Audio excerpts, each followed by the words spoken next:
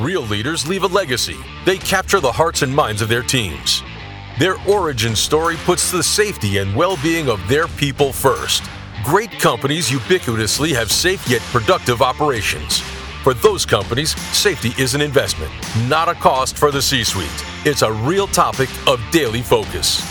This is The Safety Guru with your host, Eric McCroskey, a globally recognized ops and safety guru, public speaker, and author. Are you ready to leave a safety legacy? Your legacy success story begins now. Hi, and welcome to The Safety Guru. Today, I'm really excited to have with me Dr. Sally Spencer-Thomas, who is a psychologist, impact entrepreneur. We're going to have to talk about what that really means and entails, with a passion for suicide prevention. She's also the president of the United Suicide Survivors International. We have a really important topic to discuss today, and it's really, as we're talking about Suicide Prevention Week and International Suicide Prevention Day, is really the connection between safety and mental health, well-being, and suicide. So incredibly important topic, and very happy to have you with me, Sally. Grateful to be here, Eric. I'm so glad to be making the connections here. Excellent. So before we jump into your story and some of the themes around it, tell me a little bit about what it is to be an impact entrepreneur. So an impact entrepreneur brings kind of the heart of a nonprofit, a mission-oriented perspective, but kind of the business mind and the efficiencies of a business model. So social entrepreneurship is another term for it, but it's basically a business that measures its profit by impact. Excellent. Well, excellent. Thank you for the work that you're doing in this space. So maybe let's start with a bit of your story, your background, and how you got passionate about this critically important topic. Yeah, so I'm a psychologist by training, and I'd been in the field of mental health upwards of 16 years, if you count my undergraduate years, when I lost my brother to suicide. This happened in 2004. My brother was a business leader himself, an executive in the insurance industry. He had launched a company in his mid-20s. By his early 30s, it had gone national. And so all the ways that we tend to measure success in our country, my brother had those opportunities, and so he was beloved. But what people didn't know is that he fought depression and a mental health condition that ultimately proved to be fatal. And so many people have these before and after moments in their life, and his death was most definitely mine. Within a couple of months, I definitely felt a calling to try to figure out some bold gap-filling things that could prevent what happened to Carson from happening to other people. And that led us on a path to try to engage the workplace. That was eye-opening to me after all this year in mental health that no one shared. The majority of people who die by suicide are working-aged men. Most of them have one attempt, and most of them have never stepped foot in any type of mental health resource.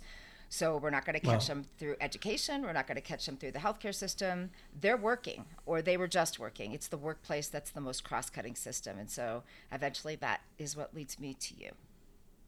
Wow. That's first, really sorry to hear about your loss, but I think it's really impactful, as you said, in terms of the role that workplaces have around this.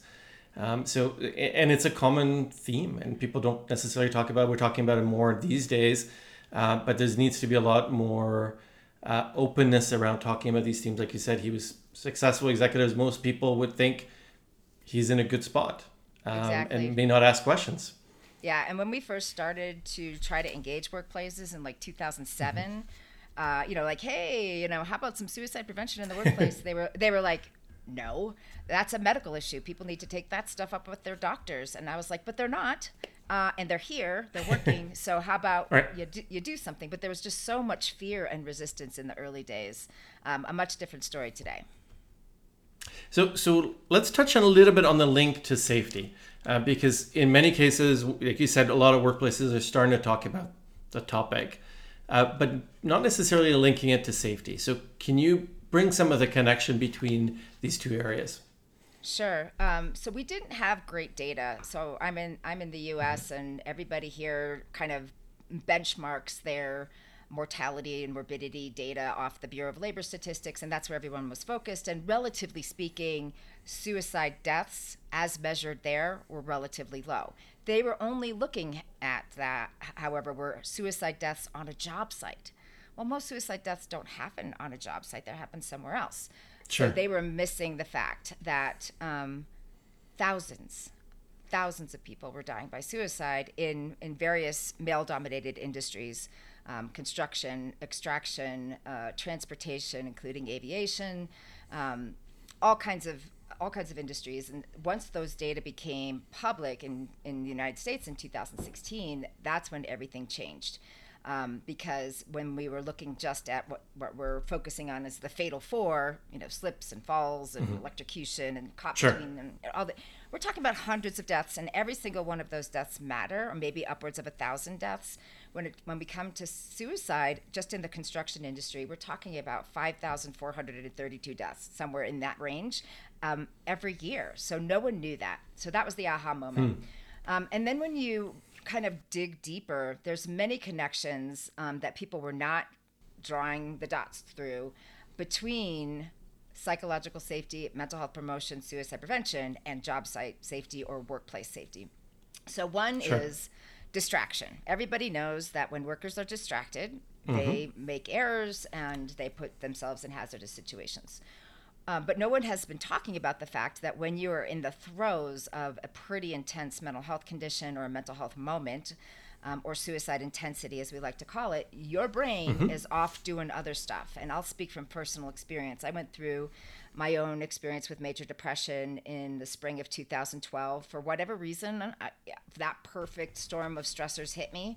And I had this like meta awareness that my mental health was going down the toilet. And it was one of those things, like every single one of my usual coping strategies, where it was, meditation, trying to eat right, trying to sleep, nothing was touching it. I couldn't sleep. Food tasted like paste, so I stopped eating. Oh, wow. And I remember very distinctly, I, like others, I could zip myself up for little periods of time to go do the thing. And for me, doing the thing is getting on a stage and talking to a whole bunch of people.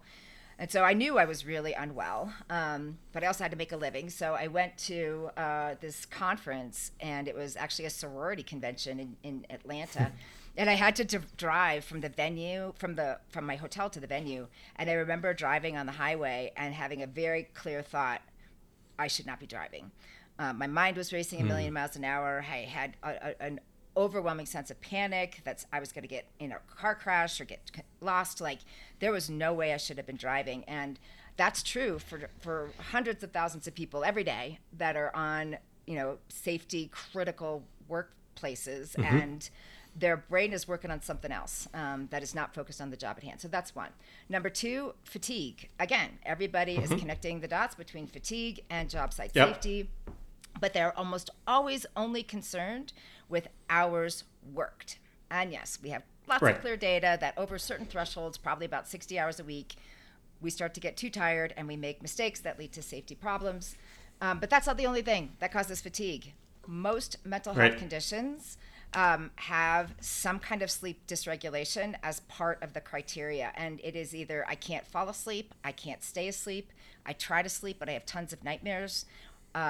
I'm trying to sleep with a substance use disorder, so I'm not getting quality restorative sleep, or I sleep and sleep and sleep and sleep, and I never feel rested.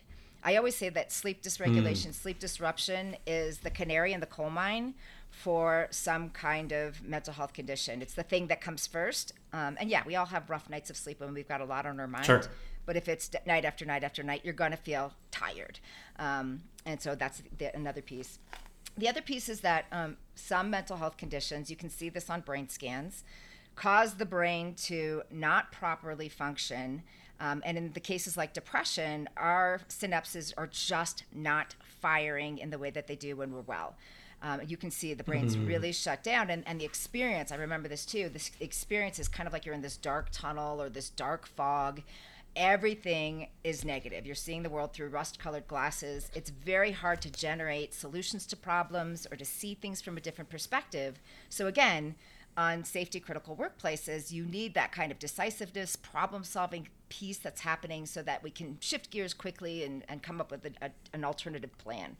That's hard to do with an impaired brain.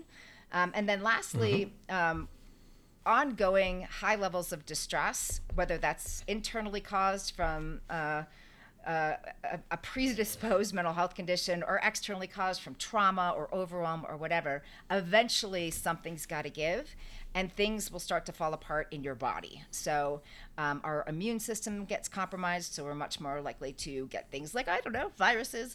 We're much more susceptible to heart disease and even some cancers and so on and so forth. Pain issues get exacerbated.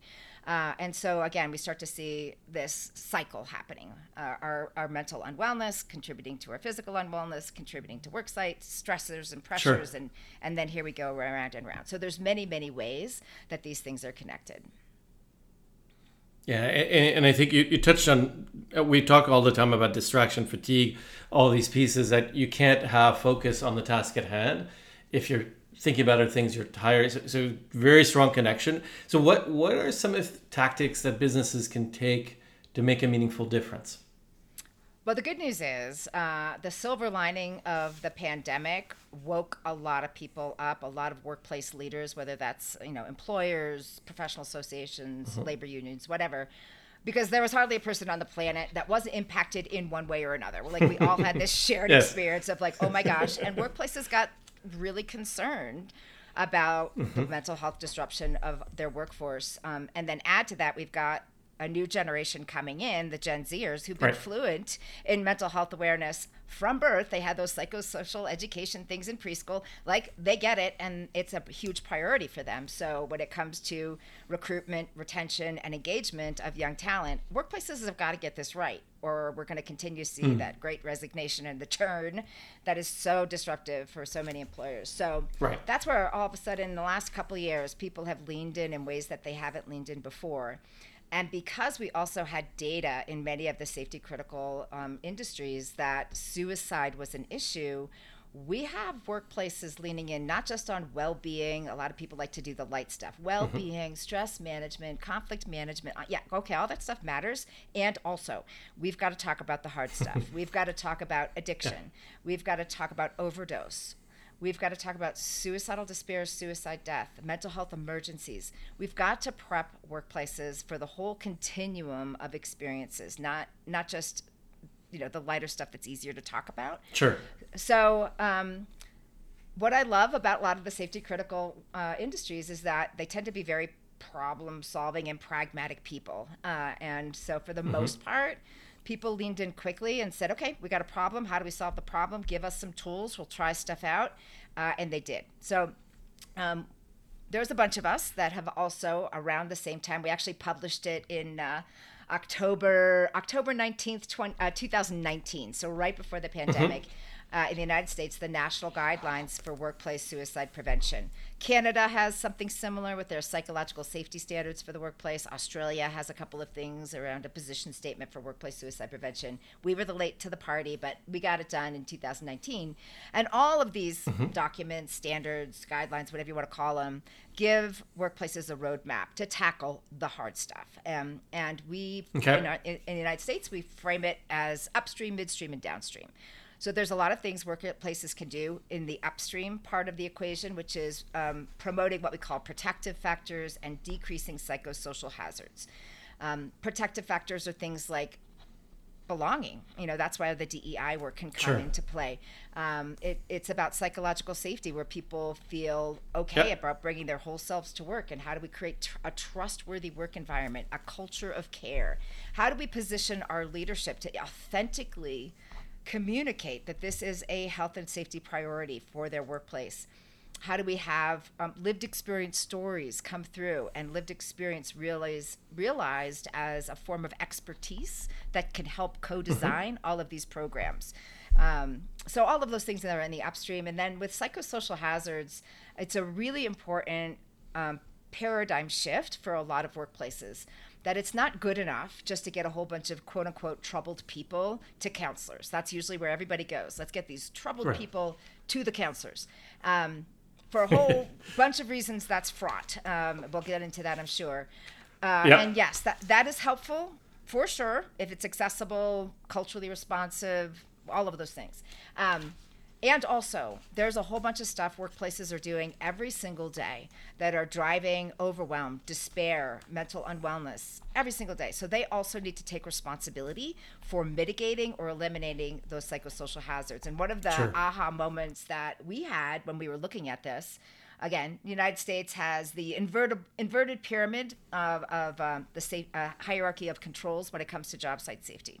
Sure. Every single work trail I go to, every single training room on safety critical workplaces, I see this thing hanging up. It's like the Bible. It's like, very, very important. And so we all know that we're going to be far more successful if we eliminate or mitigate job site safety hazards in the environment than if only the thing we do is promote our individual responsibility for wearing our PPE, like a hard hat, reflective vest, whatever it is. We're going to be far more successful if we figure out what the hazards are. Same thing here. But nobody's paying attention to this yet, or at least not in the United States. UK is doing some really cool stuff. They're actually starting to legislate this, which is very interesting. We're not there, nowhere near there yet. But when we look at the psychosocial hazards, like problems in job design, so low autonomy, low job variety, right, poor effort rewarded balance, those kinds of things. When we look at toxic relationships within a job site or within a workplace, so and especially supervisor, supervisee, if that's a very toxic relationship, the chances are good that worker is going to have high levels of distress. Another piece, very, very common, is work and life getting disrupted. So life spilling into work spilling into life, and having no way to navigate that in a healthy way.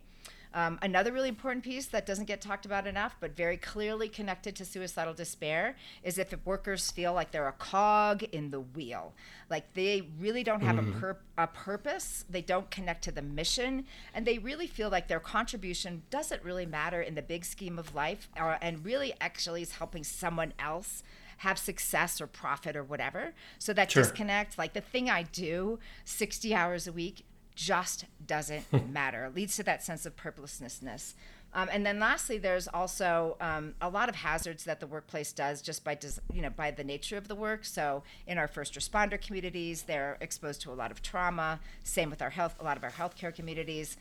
There's just a lot of sleep disruption by the nature of the job, shift work or long hours or early hours or not enough time off. All of those kinds of things can also contribute. And then the last thing I'll say is that workplace culture also contributes to mental unwellness. If your main source of relieving stress culturally are contribute to really poor coping strategies, like high levels of substance use. I mean, I work a lot with first responder communities, and I know they get off a long shift. It doesn't matter if it's 8 o'clock in the morning, they're hitting the bars. That just sets up people for addictive patterns that lead to a whole bunch of dominoes falling over. So lots of things. And so that's the upstream.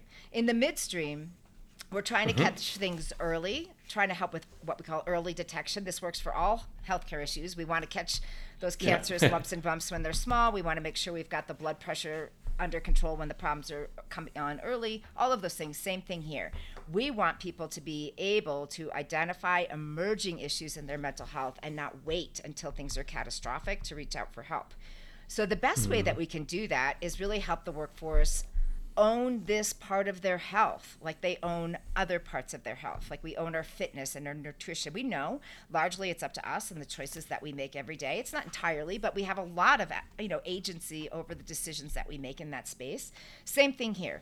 Our well-being is largely a part of our decisions and our own self-awareness. And so how can we provide a self-care orientation that this matters for our overall happiness and well-being in life? And one of the things that we can empower workplaces to do in this area is advocate for anonymous, confidential, and voluntary self-screening. There's several programs out there where workers, they could just host a screening day for depression. And really emphasize this is anonymous, confidential. It's not coming back to the employer. This is just a checkup from the neck up. We're going to do this like we do, your fitness tests or other kinds of things. The other piece that I know we're going to get into in a little bit is peer support.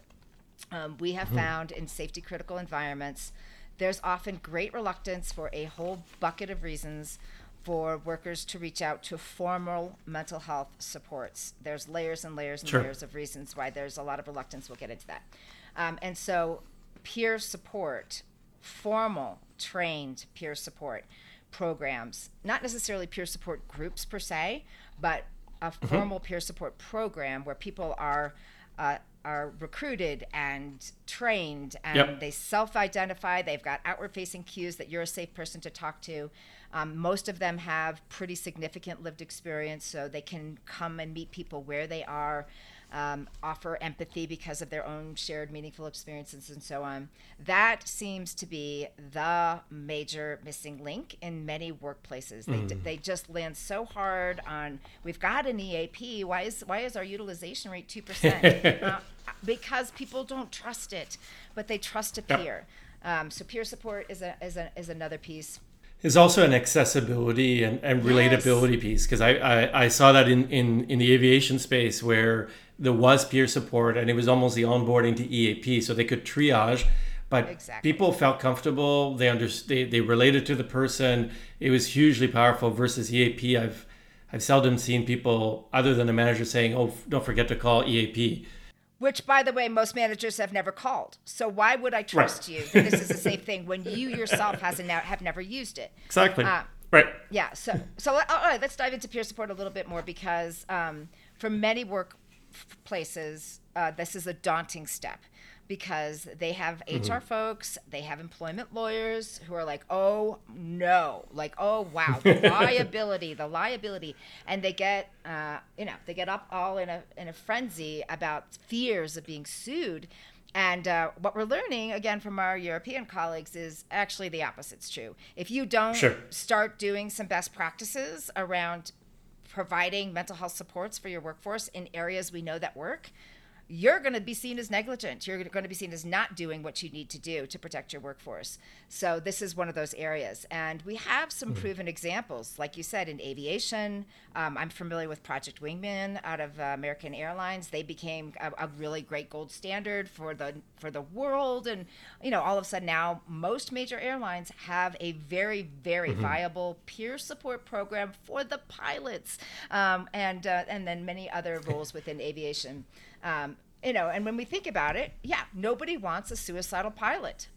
Nobody. No, not a good idea. And at the same time, or a drunk one. Right. And we were preventing our pilots from raising their hand and saying, I need help.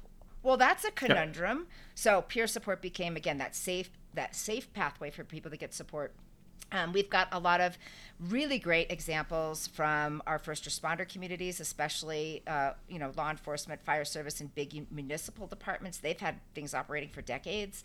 So we've got models that we can then translate and transculturate to other types of industries. And my joy at the moment, I spend probably 80% of my time or more in the construction space, is to watch the construction industry start to embrace this. The unions have stepped forward most boldly first, and they're having some really good experiences. They were already set up for that in many ways because of the culture of I've got your back. But now we've got professional associations coming in, and many large companies starting to look at this with seriousness. So it's great. And not only is peer support good for the person who's in distress, it's good for the peer supporter. We have this, again, huge body of data that shows helping others helps us. So it helps that peer support person stay in recovery, be accountable for their own wellness. It's a great, great gap-filling thing that I see is absolutely the future. Oh, and to all the employers out there, cost savings. Let me just say that. It's not been replicated in any peer-reviewed journal, but when I ask aviation, when I ask my fire service folks, how much of the distress or despair do you feel is resolved at the peer level? The consistent number I get from these different industries is about 80%, 75 to 80%, they say, is resolved at the peer level, which means people are not having to take formal medical leave or accommodations. They're not having to going into any costly treatment for themselves or the company.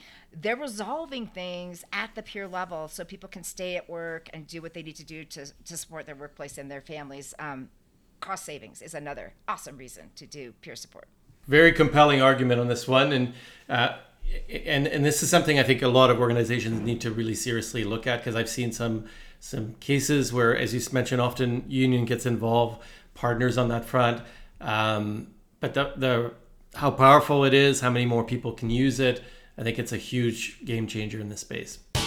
This episode of the Safety Guru podcast is brought to you by Propolo Consulting, the leading safety and safety culture advisory firm. Whether you are looking to assess your safety culture, develop strategies to level up your safety performance, introduce human performance capabilities, re-energize your BBS program, enhance supervisory safety capabilities, or introduce unique safety leadership training and talent solutions, Propolo has you covered. Visit us at propolo.com. Yep. And the last thing I'll mention in the midstream space, again, midstream is about identifying problems as they're emerging, not wait till things are catastrophic, is training. So again, a lot of safety critical incidents, safety critical industries. Training is the first go-to. Well, we got a problem, let's have training. And so this is, again, a very quick cultural fit. We can just bake into stuff that's already happening.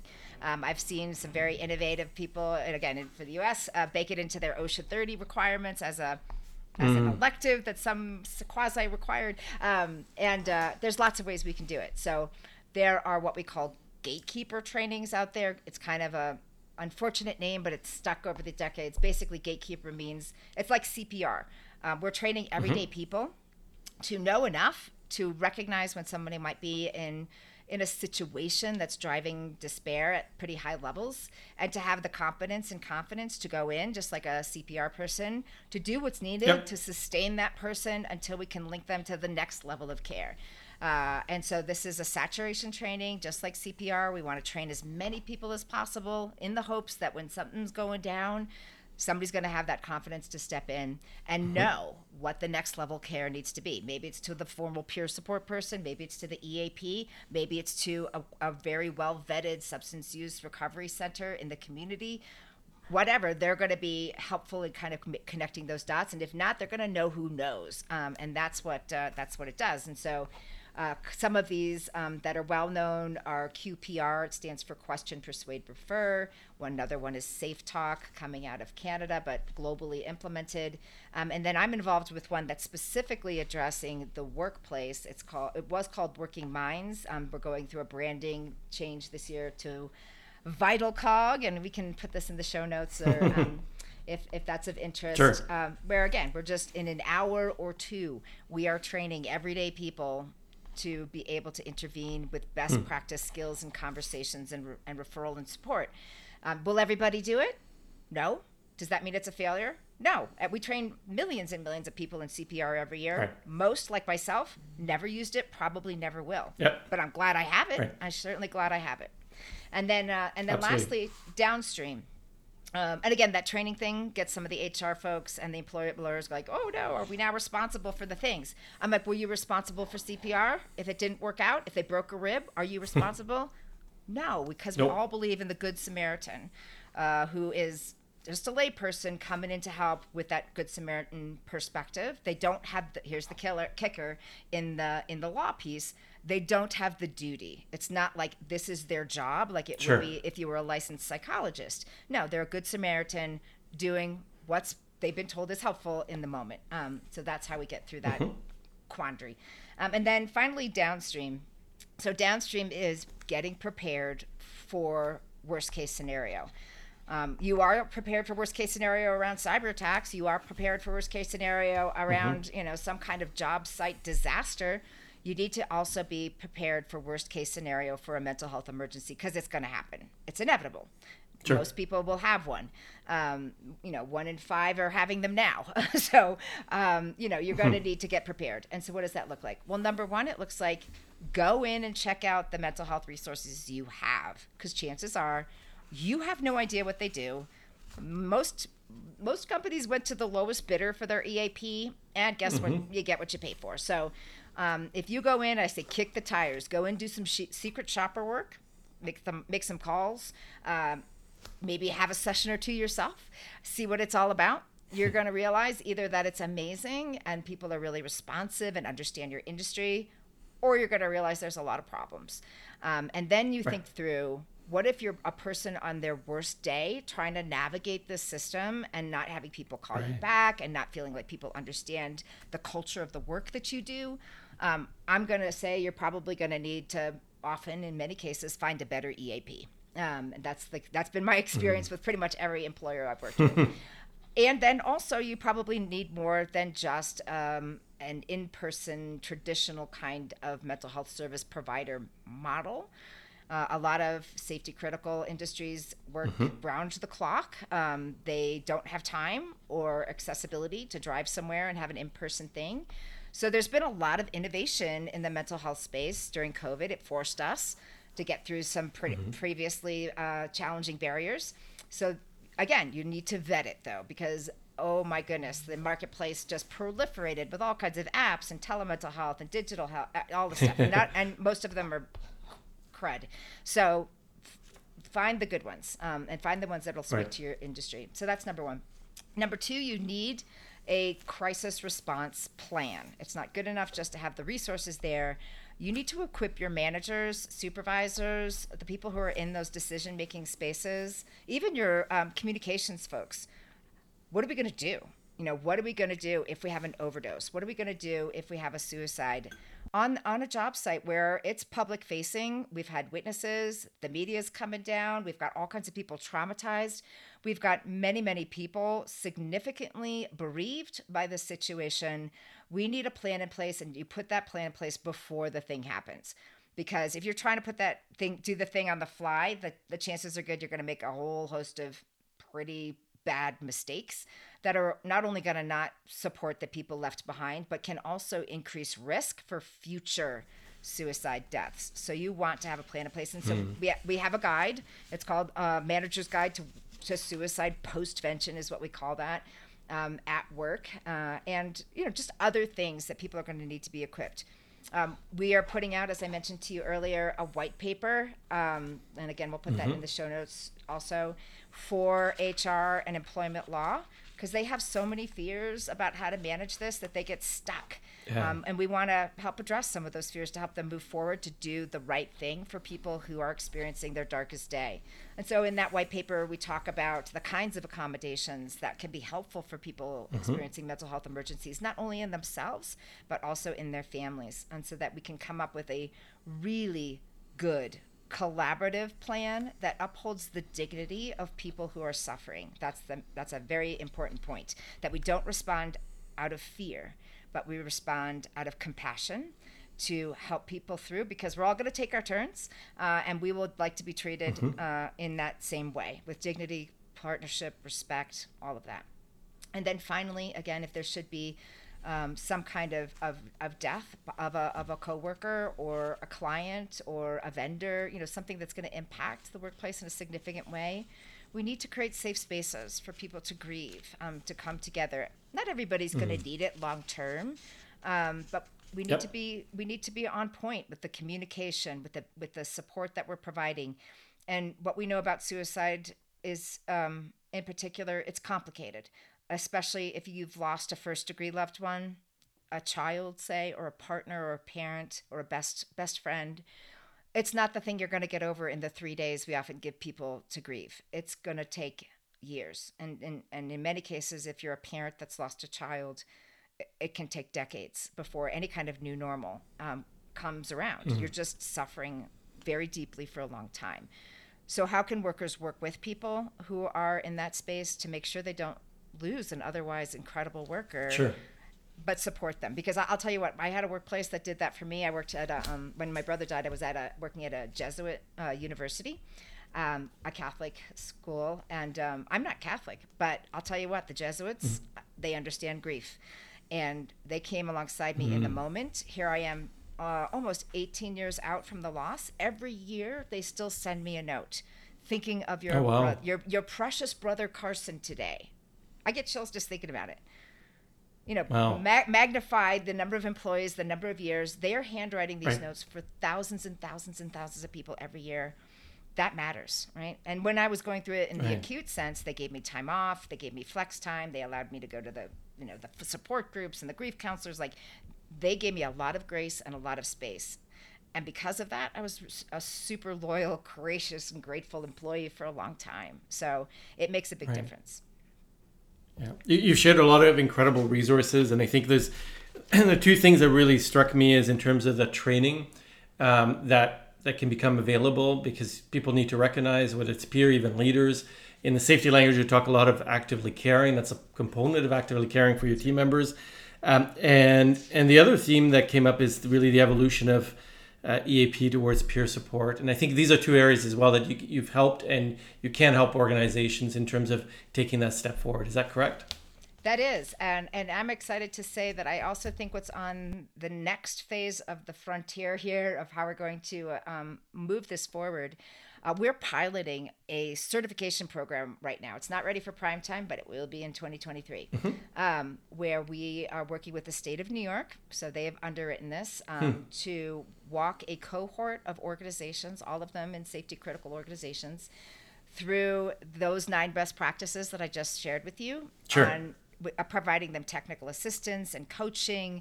It's a deep dive. It's not a flyby 2-hour workshop. It is it's a 6-month. We would prefer that it was a 12-month, but it's a 6-month implementation of regular training modules. And then we got deliverables and we got third-party verification, just like a LEED certification. There's a high level of accountability that they're demonstrating. They're doing best practice. They have to pass quizzes, all these kinds of things. So far, so good. So hopefully that'll be ready for prime time in 2023, and then we can really move it forward. I already have some owners for construction that are saying, can you speed that up a little bit? Because we need some kind of benchmark to know, like, are you really doing the thing? Or are you just checking boxes here? So that's also pretty exciting. And given the safety implications, do you normally see safety organizations reaching out, or is it safety organizations partnering with HR and HR reaching out? What do you normally see? Because what I've normally seen is it becomes the HR dialogue as opposed to the safety dialogues, whereas I think it needs to also be owned in the safety arena. So in the early days, again, 2007, 2011, my inclination was go to HR. It made sense, right? They're the ones who are the people. They are the ones who are in charge of the benefits. And I got, oh no, because I'm talking suicide, which is scary to them. Right. But they were like, oh, no. And so I got frustrated, and I'm like, why are you not like running with this? When the safety data or when the death data came out, the safety people came right up to the front. And like I said, they're problem-solving people. They understand the connections. They have the mechanism around that training piece. I would say, in my world, the safety people have made far more advancements than the HR folks. The HR folks have been more of a roadblock historically, and that's not universal, but historically. Yep. More of a put the brakes on this, let's back it up and play it down, where the safety people are nobody dies. That's our goal. Nobody dies and nobody suffers, whether it's from a mental health injury or a physical injury, because they're connected. They get it. So we're really driving what we hope is more of a partnership between the two, because obviously we've got to get the HR and employment law people on board championing this, not just putting the brakes on it. They need to do the due diligence with the laws, absolutely, and we want them to feel confident, which is why we published the white paper. But don't put the brakes on it just because you're afraid. If it's just your fear, because we're dealing with life and death, I get it, but we don't respond well when we're so afraid. We go into self-protection mode, and then we can't see the options. That there's many. So I love the partnership when things come together. So for example, we have a team do that implementation and the HOPE certification, and I say, absolutely, we need someone from HR, we need someone from safety, we absolutely need people with lived experience. I need someone with decision-making power, someone up at the top who knows what's going on here, and someone from communications. That's a really strong team that can help do this implementation really, really well. Perfect. Well, thank you very much, Sally, for sharing all of this. I know you also have a white paper that's coming out on near misses and incident reporting and the link to mental well-being. Do you want to give it maybe a quick highlight on some of the links there? Yeah, well, I'll just give the punchline, which is psychological safety is psychological safety. So if it means that I have psychological safety telling you I've made a mistake, then I feel like you're going to have my back and not punish me for that information. And that's how we learn about near misses or even incidents. Right. If I have psychological safety to say, I don't feel right, there's something wrong, and I trust that you're going to support me and have my back, I'm much more likely to disclose that when the problems are small. If I feel like you're going to fire me or punish me or be or discriminate against me, I'm going to white knuckle it. And that can end up being a fatal overdose in the porta potty, which happens all too often. So, and then the last piece that ties in with psychological safety is if I feel that I don't belong here because I'm different in some way, which of course has been such a hot topic, then I won't ever come out with my whole self. I won't tell you what it's really like for life for me, or the experiences of being bullied or discriminated against, how that impacts me and my well-being. I won't share that with you. And again, that leads people to overwhelming levels of despair. So this whole idea of psychological safety is way more than I feel I don't feel safe in admitting a mistake or maybe suggesting an innovative way to solve a problem. It really goes to the heart of people's well-being. And so I'm a big fan of the movement. I just say we need to expand the definition a little more. And that's how things are tied very closely to the near miss and job site safety literature. So I'll send that to put those in the show notes. Perfect. Well, thank you very much, Sally, for sharing all these great insights. If somebody wants to reach out to you, what's the easiest way to reach out? Probably the one-stop shop piece is our website. So SallySpencerThomas.com. My name, SallySpencerThomas.com. Excellent. Thank you so much, Sally. Thank you. Thank you for listening to the Safety Guru on C-Suite Radio. Leave a legacy. Distinguish yourself from the pack. Grow your success. Capture the hearts and minds of your teams. Elevate your safety. Like every successful athlete, top leaders continuously invest in their safety leadership with an expert coach to boost safety performance. Begin your journey at execsafetycoach.com. Come back in 2 weeks for the next episode with your host, Eric McCrowski. This podcast is powered by Propolo Consulting.